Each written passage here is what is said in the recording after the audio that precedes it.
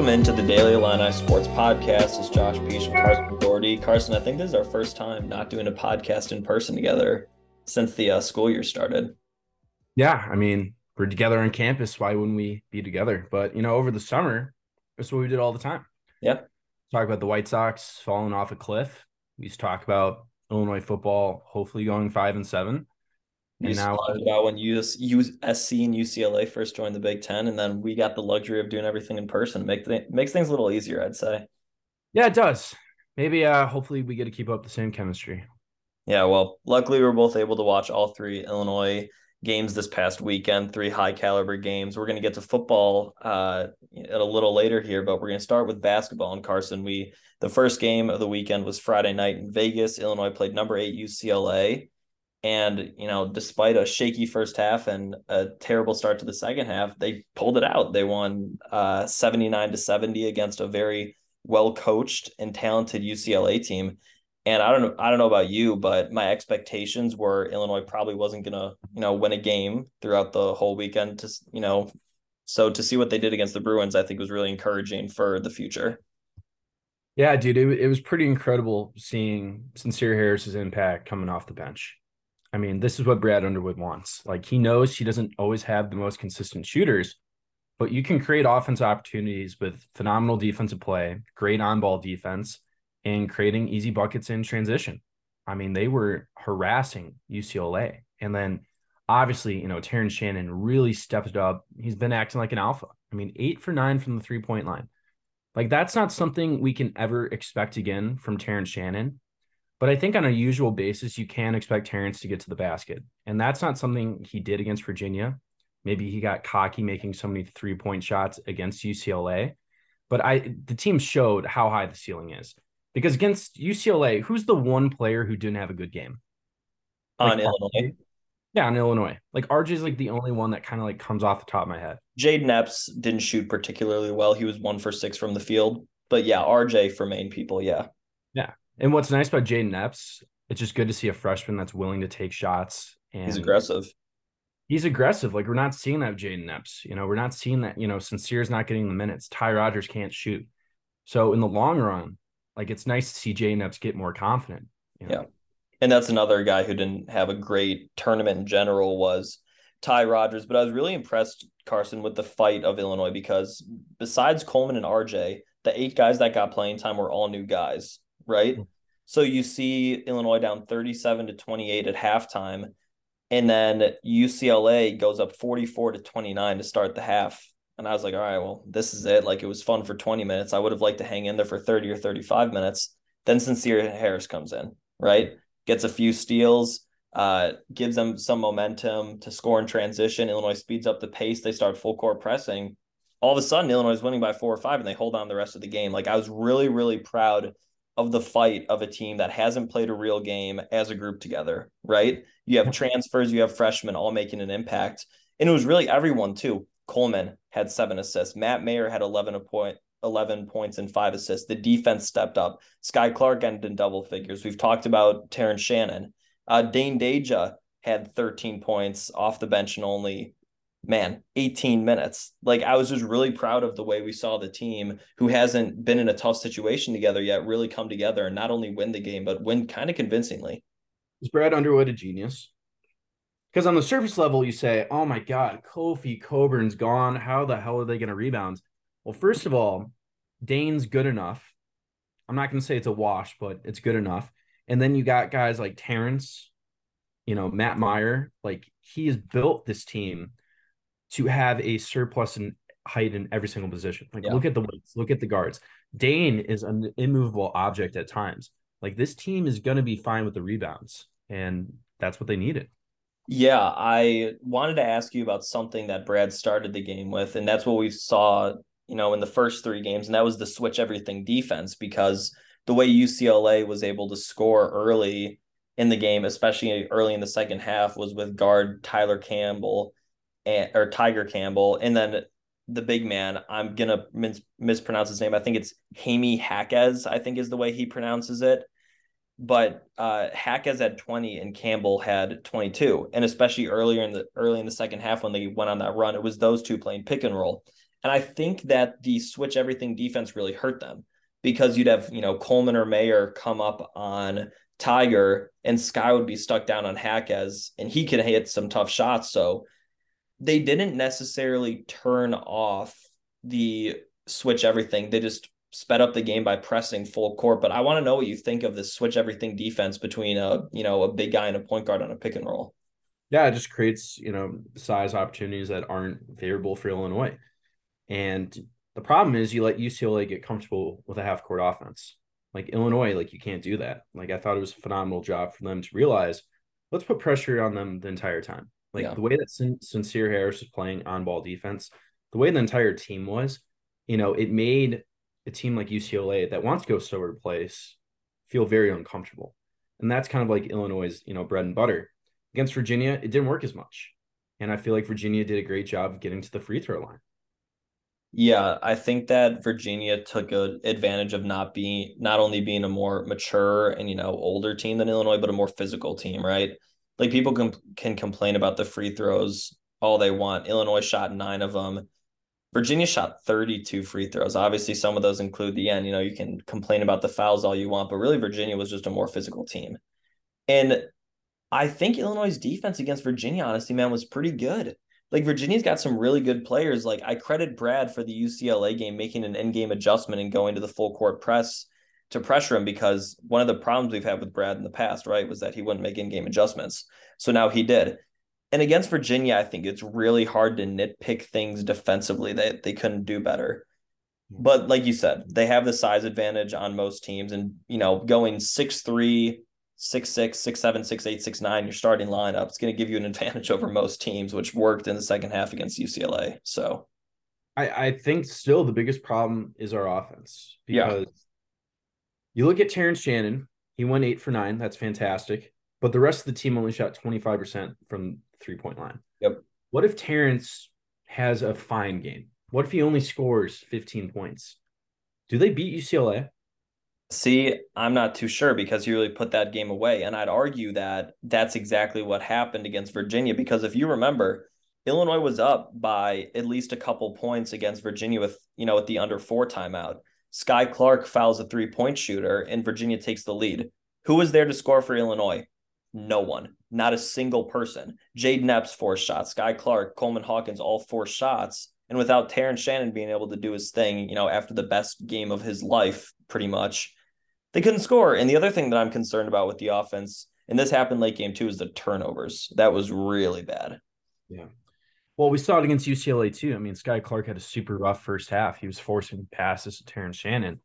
Then he played well in the second half. But yeah, I mean, Brad said after the game about Terrence Shannon, he's like, don't forget what your bread and butter is. Yeah. Like the reason why we wanted you here is because you can be a physical force down low. Mm-hmm. The fact that you can get 19 free throw attempts against Kansas. Granted, against UCLA, he scored 24 points from shooting 3-point shots. Only 5 of those points were not from 3-pointers. Yeah. So maybe that got in Terrence's head that he's trying to become a shooter for the NBA. But if this team wants to have a sustainable path to victory, like Terrence Shannon's going to have to try to pound it inside. Yeah. And I think Brad's going to get that across to his team. I really can't complain about the weekend, though. I mean, I expected 0-2. They played great against 2 top 15 programs. Yeah, this is what, I was talking with my buddies, my father about after the games. The defense is going to be fine. We're not going to, face many teams where the pick and roll can kill us because of our size advantage. And even if we do with the switch everything, Brad did a good job of, picking up the pace, full court pressing, maybe double teaming. So I'm not too worried about that. The offense did not click. Like we said, UCLA, it was all Terrence Shannon. For a little bit against Virginia, Jaden Epps was doing well. Dane, had an okay game. Terrence didn't have it. And Illinois still only lost by 9 points to what is now a top 5 team in the country. So I really think, like I said, defense is going to be fine. Brad has set this team up as a long, athletic, strong team that can play defense once the offense clicks. So once the turnovers, lessen a little bit, some guys find their 3-point groove, and people just learn to play together and develop some chemistry. I really think that Illinois is going to be a tough out in every single game this year. Like this, it really all depends on the offense. Yeah, I think Jaden Epps and Terrence Shannon, those are the 2 X factors because I don't expect Sky Clark to contribute that much. I think Matt's always going to be streaky. That's what he was at Baylor. Coleman never created his own shot down low. Like it's going to be up to Jay Epps to become a consistent scorer. It's going to be up to Terrence Shannon to always get to the free throw line. If those things happen, yeah, sure, this Illinois team can do pretty well in March. I wanted to ask you about Coleman and RJ because those are the two returning players that Brad actually puts on the court, and he alludes to them as veterans, which I think is an interesting way to put it. Yesterday or Sunday for that matter against Virginia, RJ started off hot with 8 points and he didn't score again. Coleman had 10 points and he was kind of efficient, but he wasn't taking the best shots. And like you said, he didn't create his own shot. So what are we supposed to expect from these two? Like if RJ and Coleman can't create their own shot at some point this year, like can Illinois actually reach its peak, whether that's, Final Four, Elite Eight, Sweet 16, or like is that really going to hold Illinois back? I don't know. I think RJ is a glorified role player. I think Terrence Shannon's just a better version of him. Yeah. I definitely think RJ expected a bigger role coming into the year, like especially after the Houston game next year. Like last year, this is supposed to be his program. Well, now you got a lottery pick probably on the team. You got a bunch of freshman guards that are trying to make their mark. For RJ, he's got to start making shots so he can stay in there because this is a pretty deep rotation. Like if you're not contributing, you're going to get kicked out. And with Coleman Hawkins, he's never been an offensive force. Like we get fooled every year at the beginning. In reality, he's a very lengthy, good defensive player. He can occasionally make a three-pointer, but he's never really been that strong down low. So it's going to be the Dane show, scoring 15 points in the paint. It's going to be Terrence trying to be a two-way threat. It's going to be Jaden Epps making some three-point shots. Those are the guys I'm expecting. I don't think Coleman cares about scoring. In reality, I feel like Coleman has the ball in his hands too much because he's sometimes a turnover machine. Like I understand that he's a good passer when he's in a stationary position, but he looks clumsy when he dribbles. It worries me. Yeah, I'll give it to Coleman. I would say he's a great passer. Against UCLA, he had 7 assists. He gets the ball into Dane better than anyone. He finds Terrence. He's unselfish. And like to me, Coleman's job is he's a stretch four wing. He's gonna hit occasional threes, like you said. He's a good passer, and he can play really good defense against a wing / a big that isn't super physical. He can't be defending, fives, like center, that's gonna kill you like Kofi or Hunter Dickinson. But what he can do is shut down a guy like Ron Harper Jr. that we saw last year.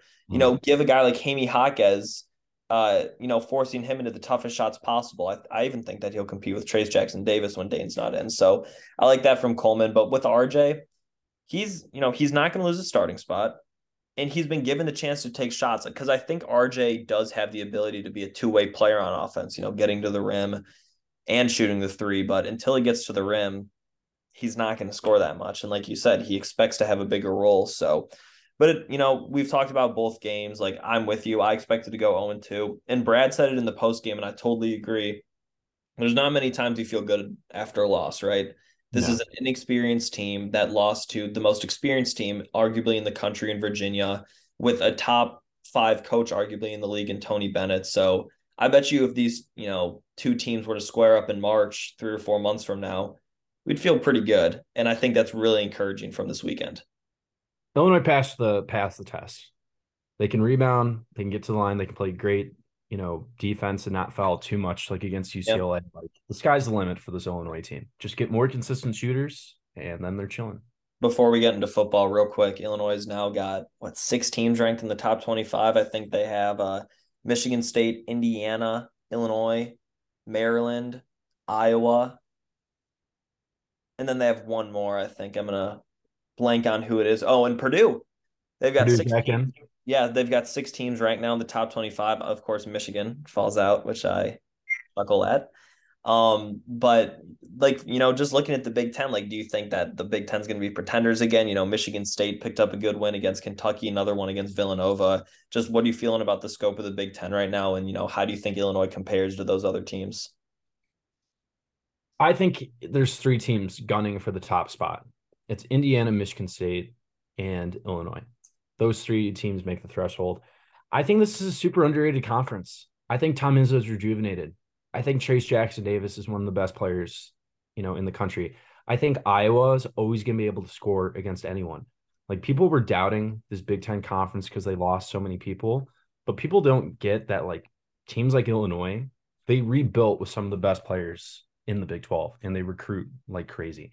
Michigan State, guys like Joey Hauser, they're actually pretty good. And now they're starting to live up to their potential. So I don't want to predict March Madness because it's so unpredictable. It might Yeah. be a bad matchup. You might just be too physical for one game.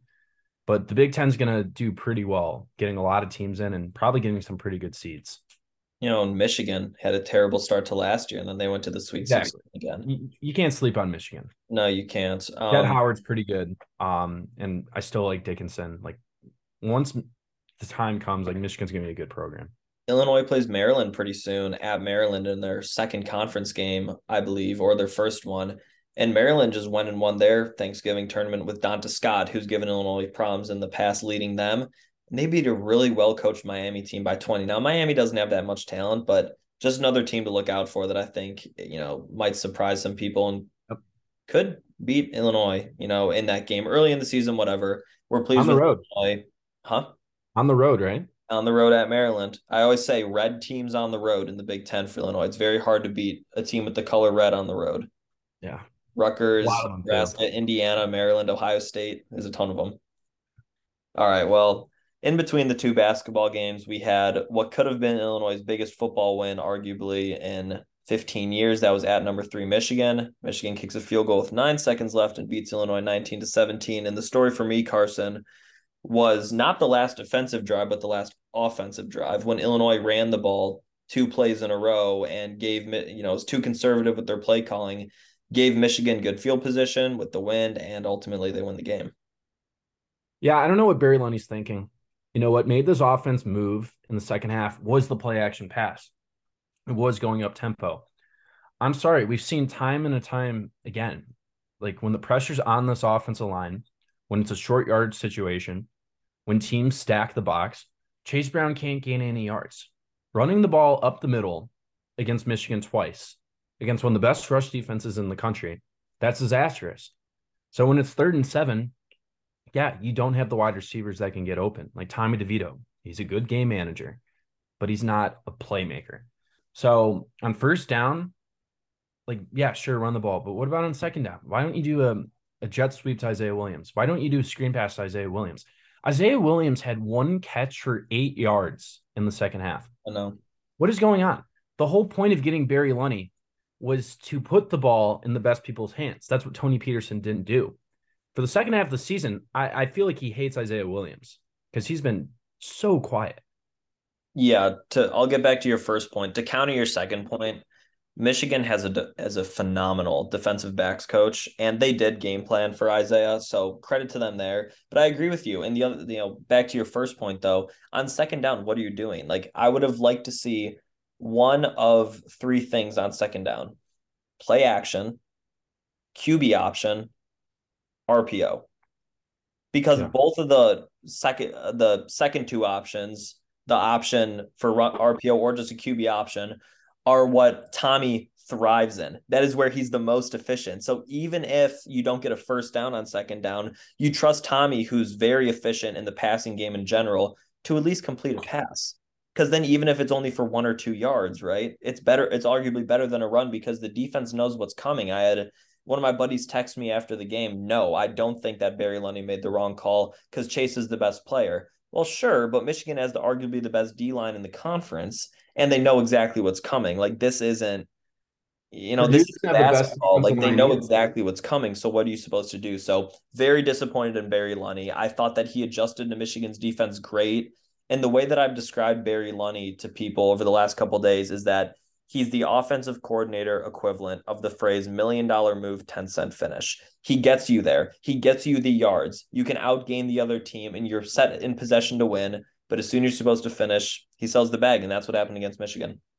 Yeah, it gets vanilla. We saw it against Indiana. We saw it against Michigan State when he went 1 for 6 on 4th down conversions. Like, there's been a serious issue with short yardage. And I think it's not good. It's really holding this program back. I mean, this Illinois team should be in a Big Ten championship. When you're facing Michigan and all they need is a field goal, I'm sorry, like you have to take chances. They have Moody as their kicker. Like everybody knew when Illinois punted that ball away, they were probably going to lose. Yep. Granted, the refs did help out on that pick call, but you can blame the refs. Every game you can find something with the refs. The fact is you had 3 downs to get 10 yards. You couldn't do it. You have to control what you can control. You can't call the refs not calling the pick play. You can't control New York calling that incomplete pass, that which was clearly incomplete, by the way, a completion. What you can control is moving the ball and putting the game away with the ball in your hands. And Barry Lenny didn't do that. Credit to Brett Bielema. He coached after a tragedy, his mother passing away, and he called a great game. He did a good job communicating with both of his coordinators. Ryan Walters did a phenomenal job adjusting on the Michigan offense. Michigan was blessed with great field position in the fourth quarter and the wind.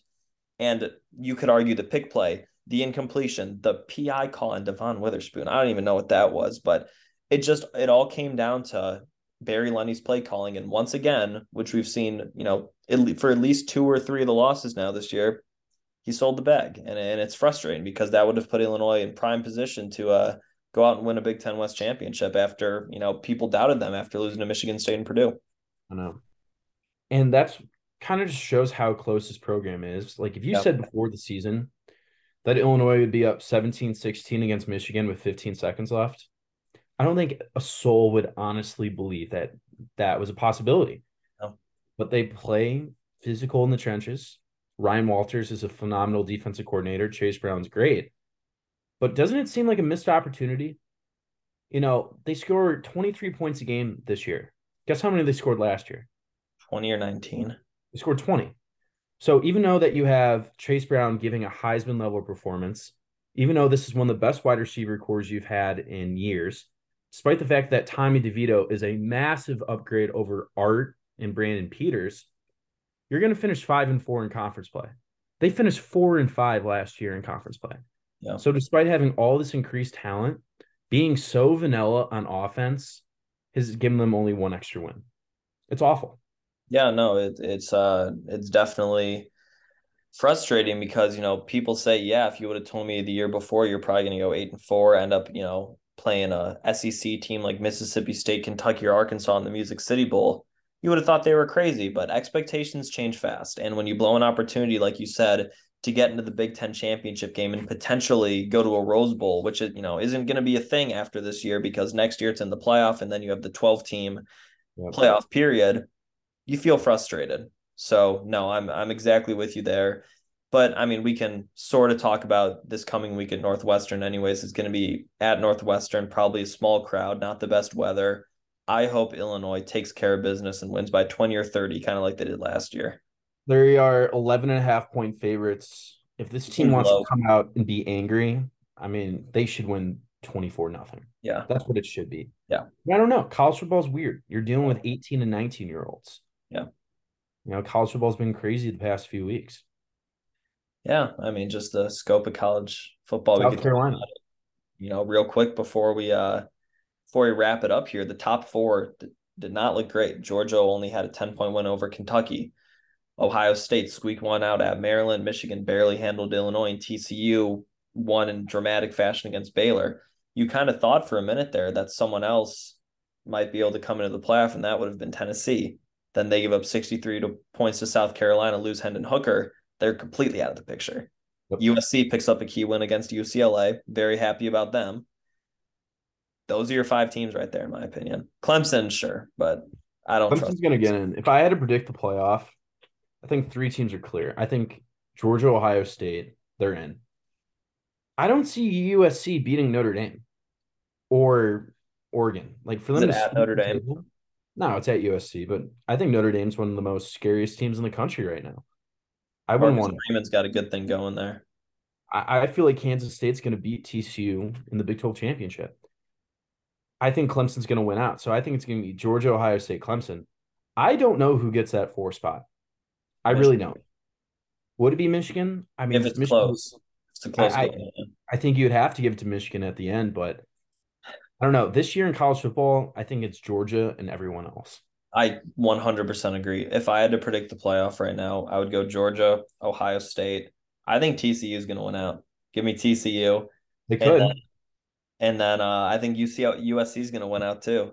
That's just, I have a feeling about it. Obviously, there's tens of hundreds of different, possibilities that we could go over here, but that's what I think. Obviously, Clemson, Michigan are Right there, but I'm with you. It's Georgia and everyone else. Like, who cares that Kentucky only wins or Georgia only wins by 10 at Kentucky? Bob Stoops is a good coach. It's a good defensive team. Like, Georgia doesn't need to win by 20 for me to feel good about them. When they need to win big, they win big. We saw it against Tennessee. We saw it against Oregon. Georgia's the clear front runner. Yeah, no, they play the most competent football. Yeah. That's for darn sure. Hey, it'll hopefully be a fun playoff, but yeah, it seems like there's one team. Yeah, I agree with you. All right, well, I think that's going to do it for today's episode of the Daily Illini Sports Podcast. Carson, at least our teams competed. I mean, you Yeah, feel good about basketball, and I'm, besides a couple play calls away, by Barry Lunny, Illinois might win that game. So at least our football team and our basketball team are headed in the right direction. where were you in 2018 during the same time period? You know what was going on? Illinois lost to Iowa 63-0, and Illinois got swept in Maui Yep. during Brad Underwood's worst season. They I went 10. remember that. It was his first year. We were seniors in high school. We were. Now we're seniors in college, and Illinois football almost beat Michigan, and the basketball team looks like a top 10 Big Ten contender. It was They look Brad's like second year, actually. Yeah. No. second year. Yeah. It just regarding, I'm not worried about basketball. They've proven it. They've built credibility. They could have gone 0-2 this weekend. I wouldn't have batted an eye. Yep. But I do think the one thing with football is it's very fluid. Like the reason why people like Malik Elzy look to go to Illinois is because they start 7-1. And I do feel like Brett Bielema still needs to make changes to the offense. Like I they agree. cannot think that this year was a perfect formula and that the refs just happened to screw them over. No, there are fundamental issues that they need to change with the passing game, or else this football team won't leave, being mediocre in the Big Ten. Yeah, I agree. Maybe it's time to stop whining on Twitter and make fundamental changes, right? Yeah, I don't know. That's what All I right. think. Well, that'll do it. Carson, thank you for coming on. This has been another episode of the Daily Illini Sports Podcast.